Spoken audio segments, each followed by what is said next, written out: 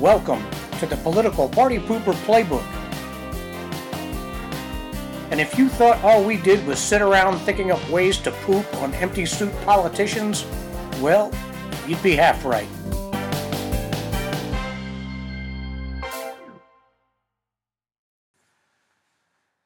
The PGA and LIV, an unscheduled quick hit. I've had time to digest the PGA's super weird maneuver announced last week. I've had a lot of conversations with golfer buddies, my sons, folks online, and I've reached some conclusions. The primary reaction was to call it the most egregious example of corporate hypocrisy ever. It's disgusting the way the PGA first convinced some players to turn down 8 and 9 figures from LIV, only to ink a secret deal with the same people later.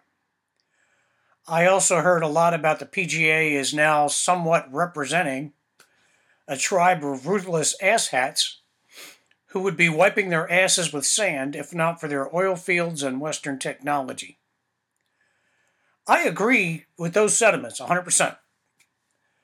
I have similar reactions every time I see LeBron James slobbing Xi Jinping's knob. I suspect that board members of PGA were handsomely greased with tens of millions of dollars in order to get the deal done. Slimy, but perfectly legal. The whole thing just stinks. But after further consideration, I can't say that there was much of a moral dilemma for anyone who moved to LIV when you consider where they already were. First, let's look at the cavorting with the country where the 9/11 hijackers came from. I can see where almost anyone would object to that. I do. But what is new there? The PGA and players in several tournaments, especially in the Ryder Cup, primarily represent the USA.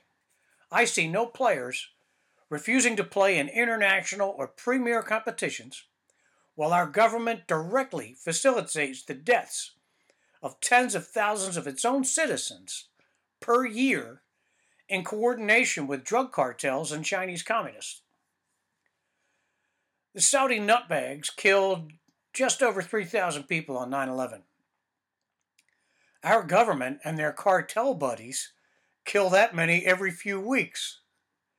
And we never consider the number of wrecked bodies and minds of those still somehow walking around despite their use of the government-smuggled narcotics. We have a government condoning, promoting mass experimentation on kids that would make Mengele blush.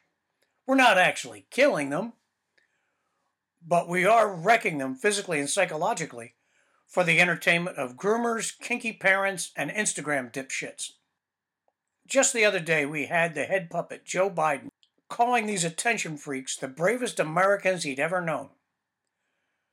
Gratuitous assertions and bullshit terms are made up every day to justify it all. But we all know there is no science behind any of it. Even people making up the bullshit terms know it's all crap. It's a sick fad, the sickest ever.